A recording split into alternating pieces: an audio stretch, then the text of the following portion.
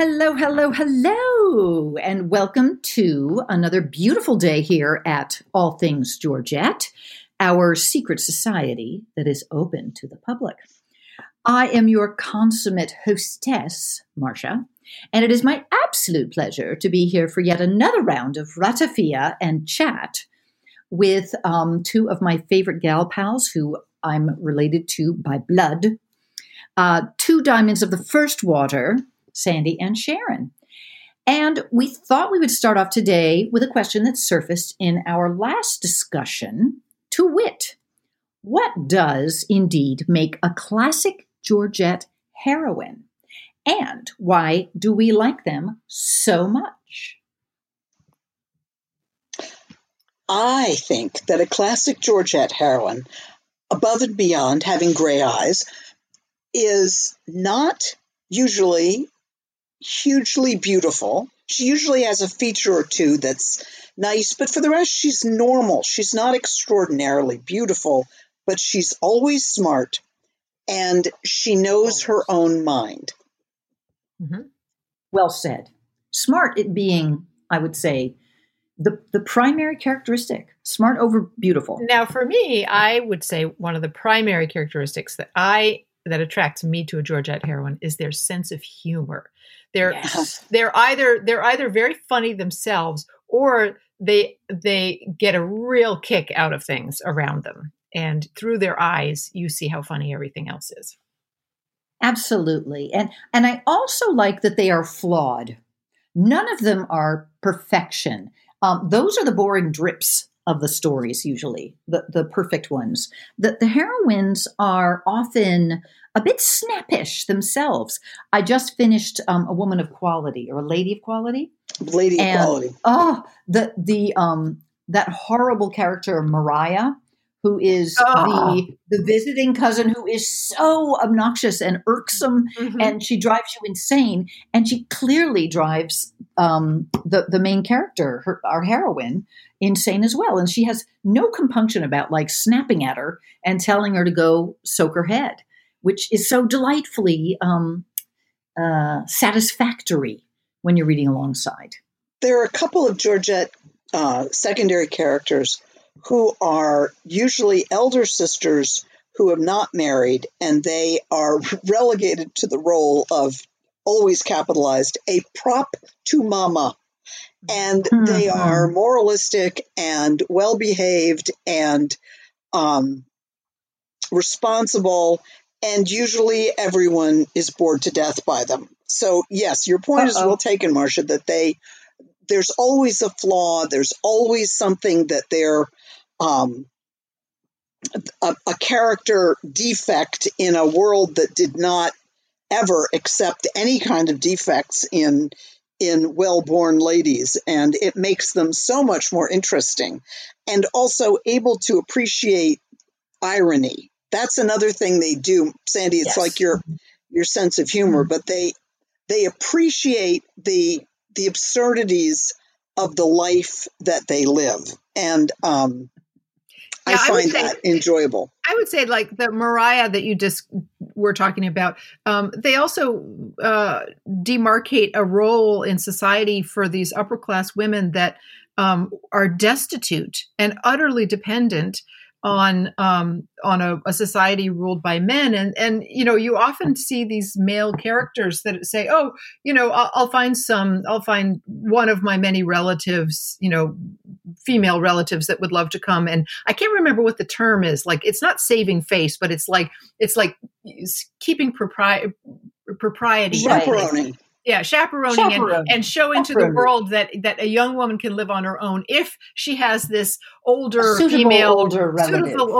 relative that can sit around and just be there to give her whatever it is, not countenance or whatever. It's not. I can't remember what the term is, but it's such a propriety. Yeah, it's such a sad commentary on these poor people that are like so eager to please because they don't want to be kicked out back into the cold, and like Mariah, they're so annoying, and that's why our character, who's another aspect of a Georgette character, is their moral fiber. Let's admit that, and they're kind on a basic level, and they don't feel that they can just, kick out this old lady that that's been foisted upon them to save face. They can't kick her out into the cold. And so they put up with her chatter and jabber and all the rest of it. And it's interesting at the end of Lady of Quality, which I just finished literally like moments ago. I was looking forward to, I was thinking, oh, great. Because clearly this woman, now that she's going to marry Oliver, clearly this Mariah character is going to be kicked out or moved along or replaced and put into her brother's household or what have you. No, we are not given any indication of where Mariah will land. And by that time, we hate her so much, we just want to see her like on her bottom in the street. But in fact, something has to be done with her. But we're not given, it's interesting that she doesn't give us that. Now, I thought there's no game plan for Mariah. I thought she was the one that was going to go live with her friend Emily Butterworth or something like that. No. There's no game plan for Mariah. But of course, that's the one that that Georgette basically rewrote later when she wrote it as Black Sheep. No, actually, Black Sheep came before Lady of Quality. So she in Black Sheep. They're very strangely similar books. There are a few books like that of Georgette's that are weirdly similar. Lady of Quality and Black Sheep are really, really similar. And in Lady of Quality, which I prefer of the two of them, Black Sheep, you have Annis is the heroine. No, that's Lady of Quality. Is that Lady of Quality? Mm-hmm. But she has been saddled with this sister, too, to stay with her, that her brother won't permit her to go live on her own without this sister, and the sister is intolerable. Sorry to have to correct you. Okay. Amabel comes to visit, foisted upon, although they're bosom buddies, Amabel and Annis, but Amabel comes to visit with her babies. Okay, I'm thinking of Black Sheep then, Marsh, not Lady of Quality. Okay. And she's got, I think the sister is Serena. Right. And it serves, her brother George has inherited the title, but Annis has a consequence of her own, and she's well able to afford to live independently, which is what she wants. But George had an apoplexy at the idea of his sister going off to live on her own, even though she's 28 and on the shelf. And the nice sister-in-law has made her feel guilty that people would think that she was forced from their home. So she agrees to take on this older sister. And it is a means by which the brother can get rid of the older sister. No, otherwise, it's not the older sister. It's not the older sister in that. I'm okay. I'm just looking at it. I'm forgetting the details. But I think a way to summarize, I think what you're trying to say, Cher, is that women in general, and this brings us back to the more political aspect of a more, shall we say, contemporary analysis, which is that women were so de trop so quickly. There was only 2 or 3 spaces for them in society, and a woman that did not marry, who did not become a governess, was perhaps too well born to become a governess, and did not fulfill any particular function, like to care for the elderly dowager, for example. They were really at a loss of what to do with these women and how to justify their continued maintenance. And it's just, again, it's all handled rather lightly through these secondary characters who stand as wonderful foils to the heroines.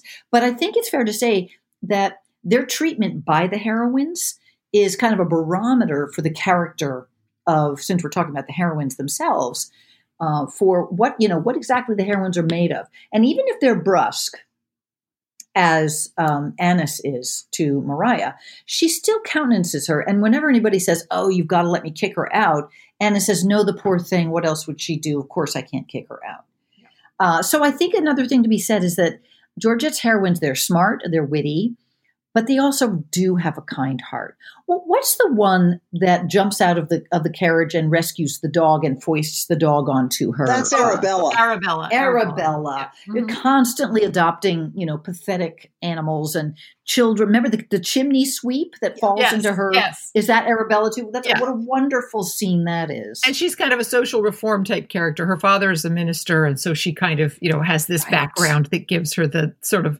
the light of action and reform, and just assuming that everyone would want to do that too, including the hero, who is a bored sophisticate and has never even thought of rescuing mongrels and chimney sweeps and things like that. Right, and of course he is shown to have a heart by through falling in love with this character and allowing himself to be foisted on with this. What's the name of the dog? This crazy looking Ulysses. Ulysses, of course. Now it's too good.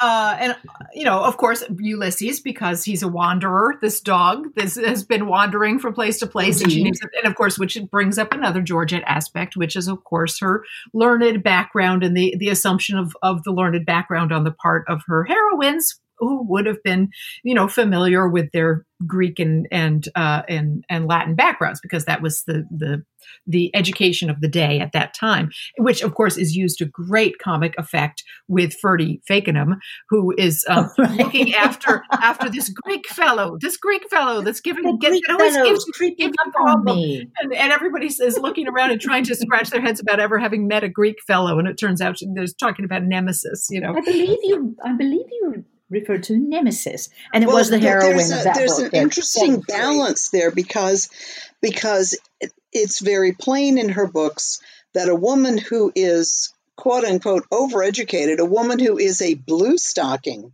or bookish, not going to succeed to attract a great marital partner because she's trying to put herself above him. And yet so many of the young damsels on the marriage mart are well versed in painting and pianoforte and Italian watercolors, but knowing about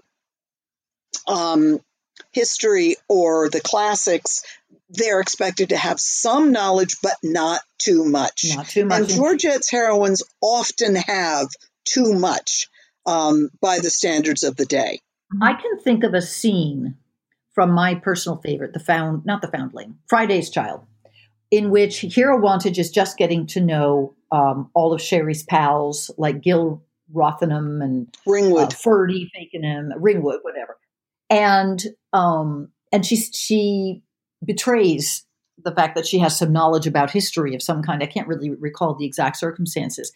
And Sherry excuses her by saying, "Oh, well, she's just out of the schoolroom." That's right. So, and she's not bookish, is she? Oh, no, of course not. Yeah, exactly. That's right.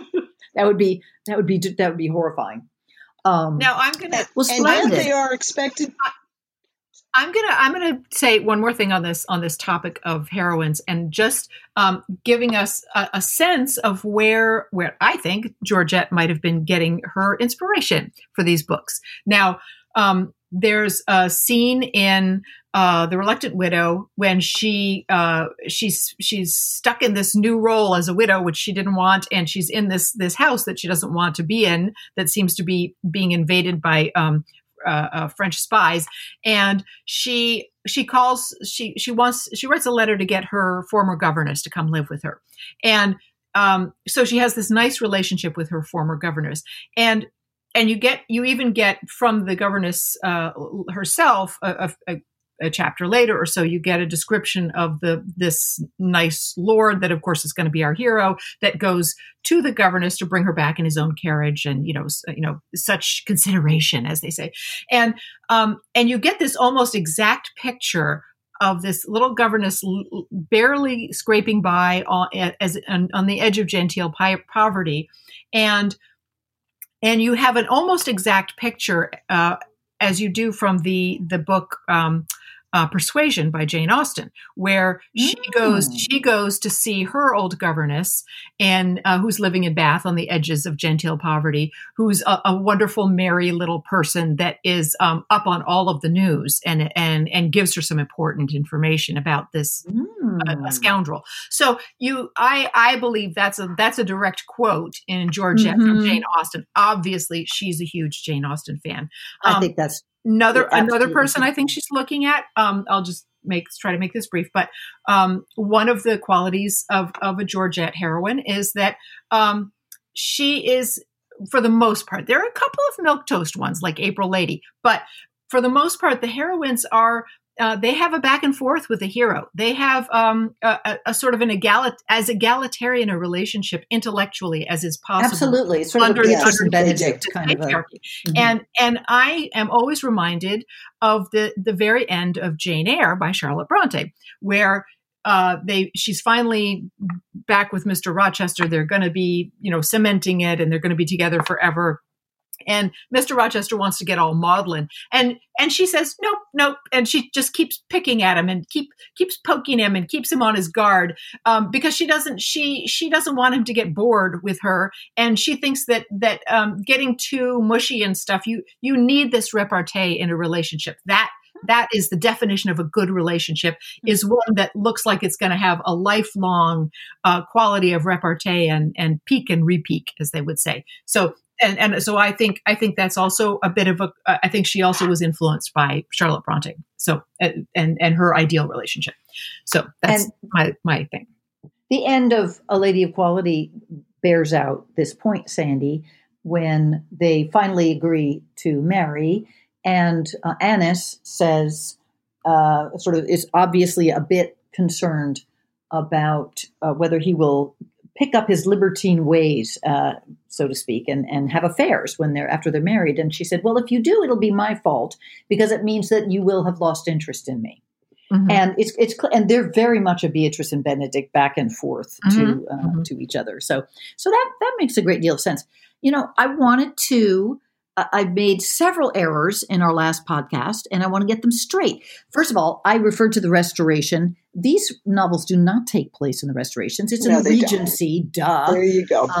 And the Georgian period. And the Regency officially is 1811 to 1820, and Georgian Britain is 1714 to 1837. So, they overlap, but they're both. And it's also Barbara Cartland, and I forget what I called her, something else. Cartwheel. Cartwheel. She deserved it, way, frankly. I found a list of Georgette heroes online. So it turns out we are still a secret society, but there are other people that are quite interested and passionate about her as well.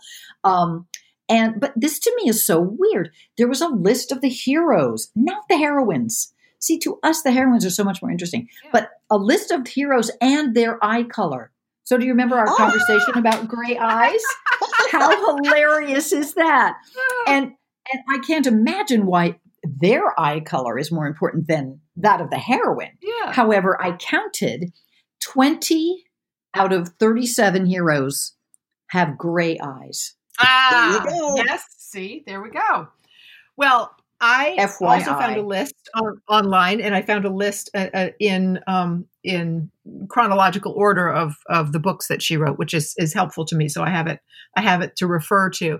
But I will say that sometimes one of the things that I like is, and why we should perhaps not just be talking about the heroines, but perhaps at a later podcast talk about the heroes, because one of the things I like about her is that she is not always solidly in the corner of the heroine. Sometimes the hero is the main romantic interest of the book. It's you're seeing the book from his point of view. Like Frederica, even though it's named Frederica, you're really honestly seeing that book from the hero's point of view for the most part. The Foundling, classically. Absolutely.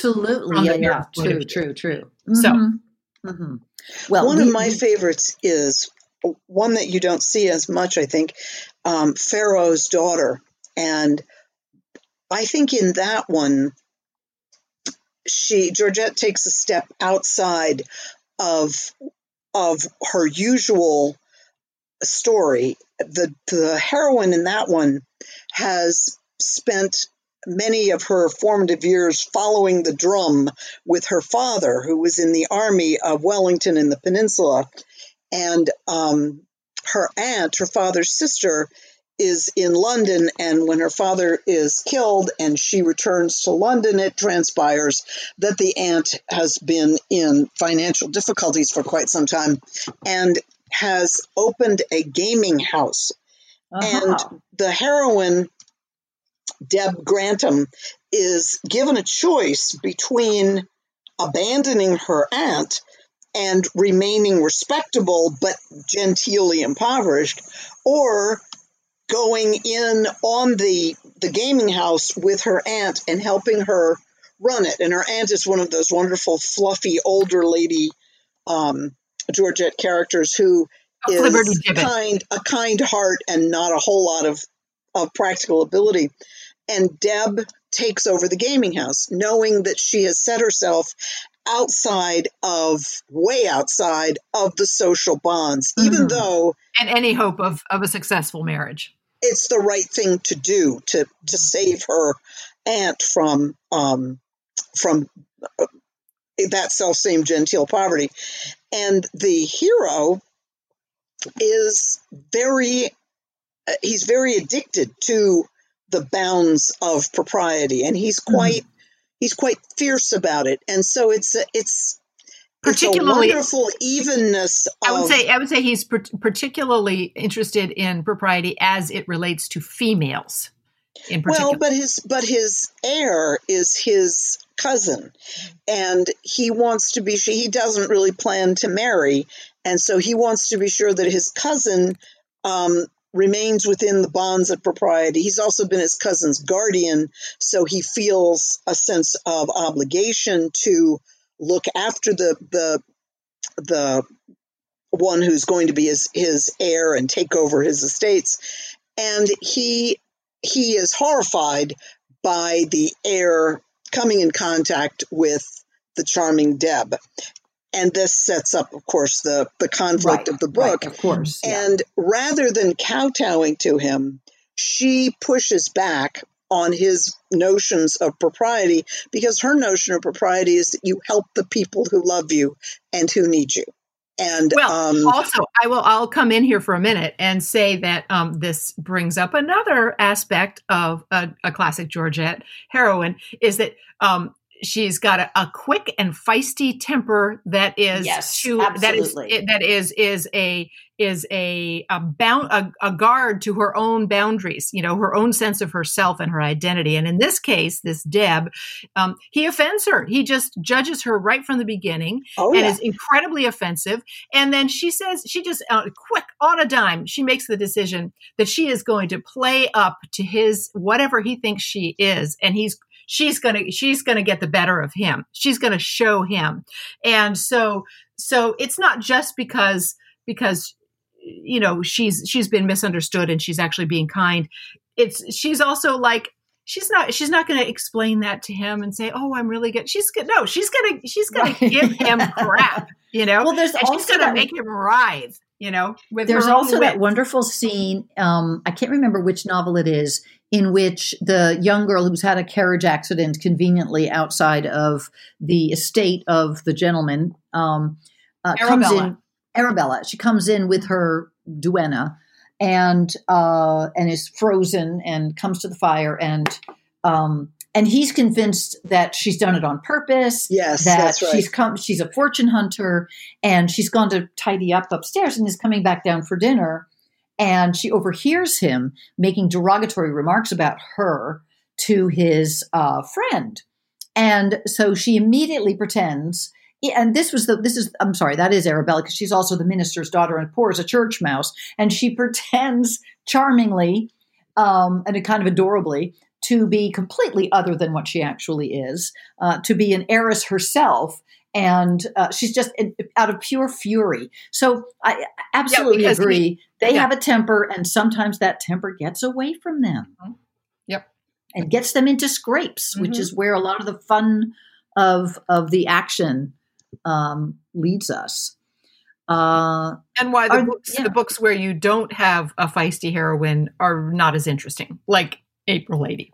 Not even close. Mm-hmm. Not even close. And I think that, the heroes definitely need to be discussed at some point. But I like this question for us because it also dovetails with something else that came up last time, which you pointed out, Sharon, which was that Georgette also was quite derogatory about her own writing skills, in that even despite her popularity, despite how successful and financially remunerative these books were, she had nothing but disdain for herself and for them, seemingly, which is too bad. Yeah, which I think my sense is that it wasn't just a show of self-deprecation. It was a true response to the patriarchal view that romance fiction was less than mystery fiction, for example, even though they're equally as formulaic.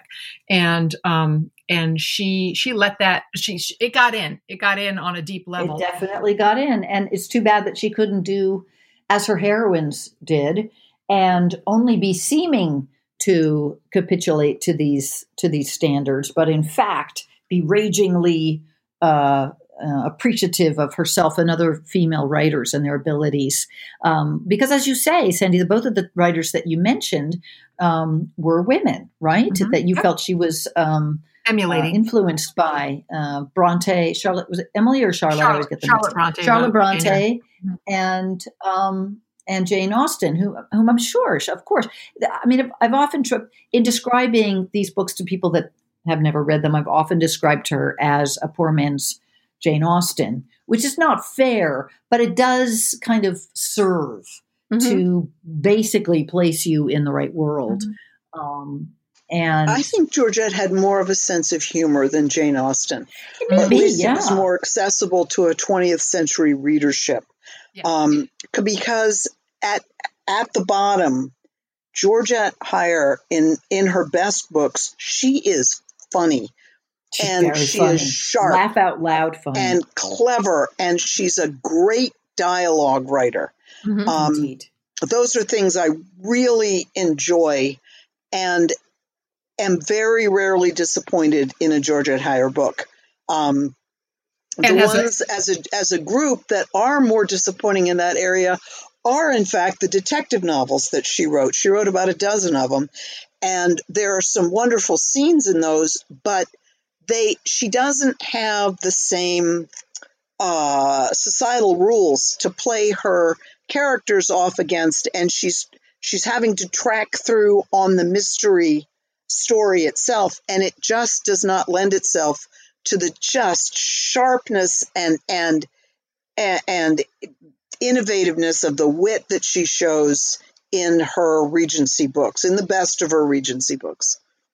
Do you think that's a question of the formula, the kind of structure of a typical mystery plot, that she's sort of bound by that structure and formula to be less witty and less interesting? Because honestly, I know I'm alone out here in the wilderness, but I am not the biggest fan. I can't really get excited about Poirot and Agatha and Gaudy Night. These are like, totems to people that love mysteries. I totally understand, but I just can't get as into it. I think because of exactly what you're talking about. They're not witty. They don't make me laugh, and I don't really care. At the end of the day, some of the best, I do enjoy them. But I think one that you perhaps ought to try, Marsh, is Agatha Christie's more societal and, again, more of an equal relationship setup, which is her Tommy and Tuppence Beresford books. That might be more fun. You've got a married couple who solve mysteries together, but they're reminiscent of her heroes and heroines, or of Georgette's heroes and heroines, in that they have a very different worldview, and they're as Georgette says, they're wit crackers. And so they're solving a mystery, but there's this overlay of their relationship and some humor in that. If there's some effervescence. I think, if I can come in, I think that is the nugget of the difference. I think that, like, for example, I like the Dorothy Sayers novels that are the trilogy around Harriet Vane, who's having the relationship with Lord Peter Wimsey, who's her main detective. It's the relationship that's interesting. And I think one of the comparisons here between the romance genre and the mystery genre is that the mystery genre, first of all, you're usually dealing with murders, and you're dealing with prison. So not very buoyant. It's not ending in a happy marriage at the end. And you're also dealing with people at work. You're dealing with barristers. You're dealing with people and inspectors and people who are having work conversations in work tones. Right. And one of the advantages that a romance has is that it can be completely about social relations and it's in the social world. And so people, you see bubble up more of people's character and more of their personality. And, like Jane Austen makes that distinction between character and personality. Character is what people do. Personality is how they appear. And you get to see both of those in action more because they're in a social environment. And when you're in a work environment, you have to suppress a lot of that. And I think that's why mysteries are just a bit more dull in terms of character. And that brings us back to what is, I think the lineage of Georgette is, not just Jane Austen and Charlotte Bronte, but also I would say very much Dickens before her and J.K. Rowling after her. People who love characters and love playing with their names of the characters and just have a huge appreciation for the human comedy and the panoply of different kinds of personality. And if we want to go even further back, probably Shakespeare's in there somewhere too, because Georgette herself, as I understand it, was very well educated and made it her business, as we discussed last time, with all of her excellent research, made it her business to know her business, to know her lineages and her influences. As you pointed out, Beatrice and Benedict. Yeah, indeed. Well, that is a perfect place, ladies, for us to wind it up for this session and to welcome our listeners back to next time when we may have the addition of a certain mystery guest. We're hoping, we have our fingers crossed, that our mystery guest will join our secret society here at All Things Georgette. And we hope to see her and you, anyone listening, here again. So any final words, ladies? Thank you for listening. Read on. And the ratafia is delicious. Indeed it is. Farewell for now, my friends.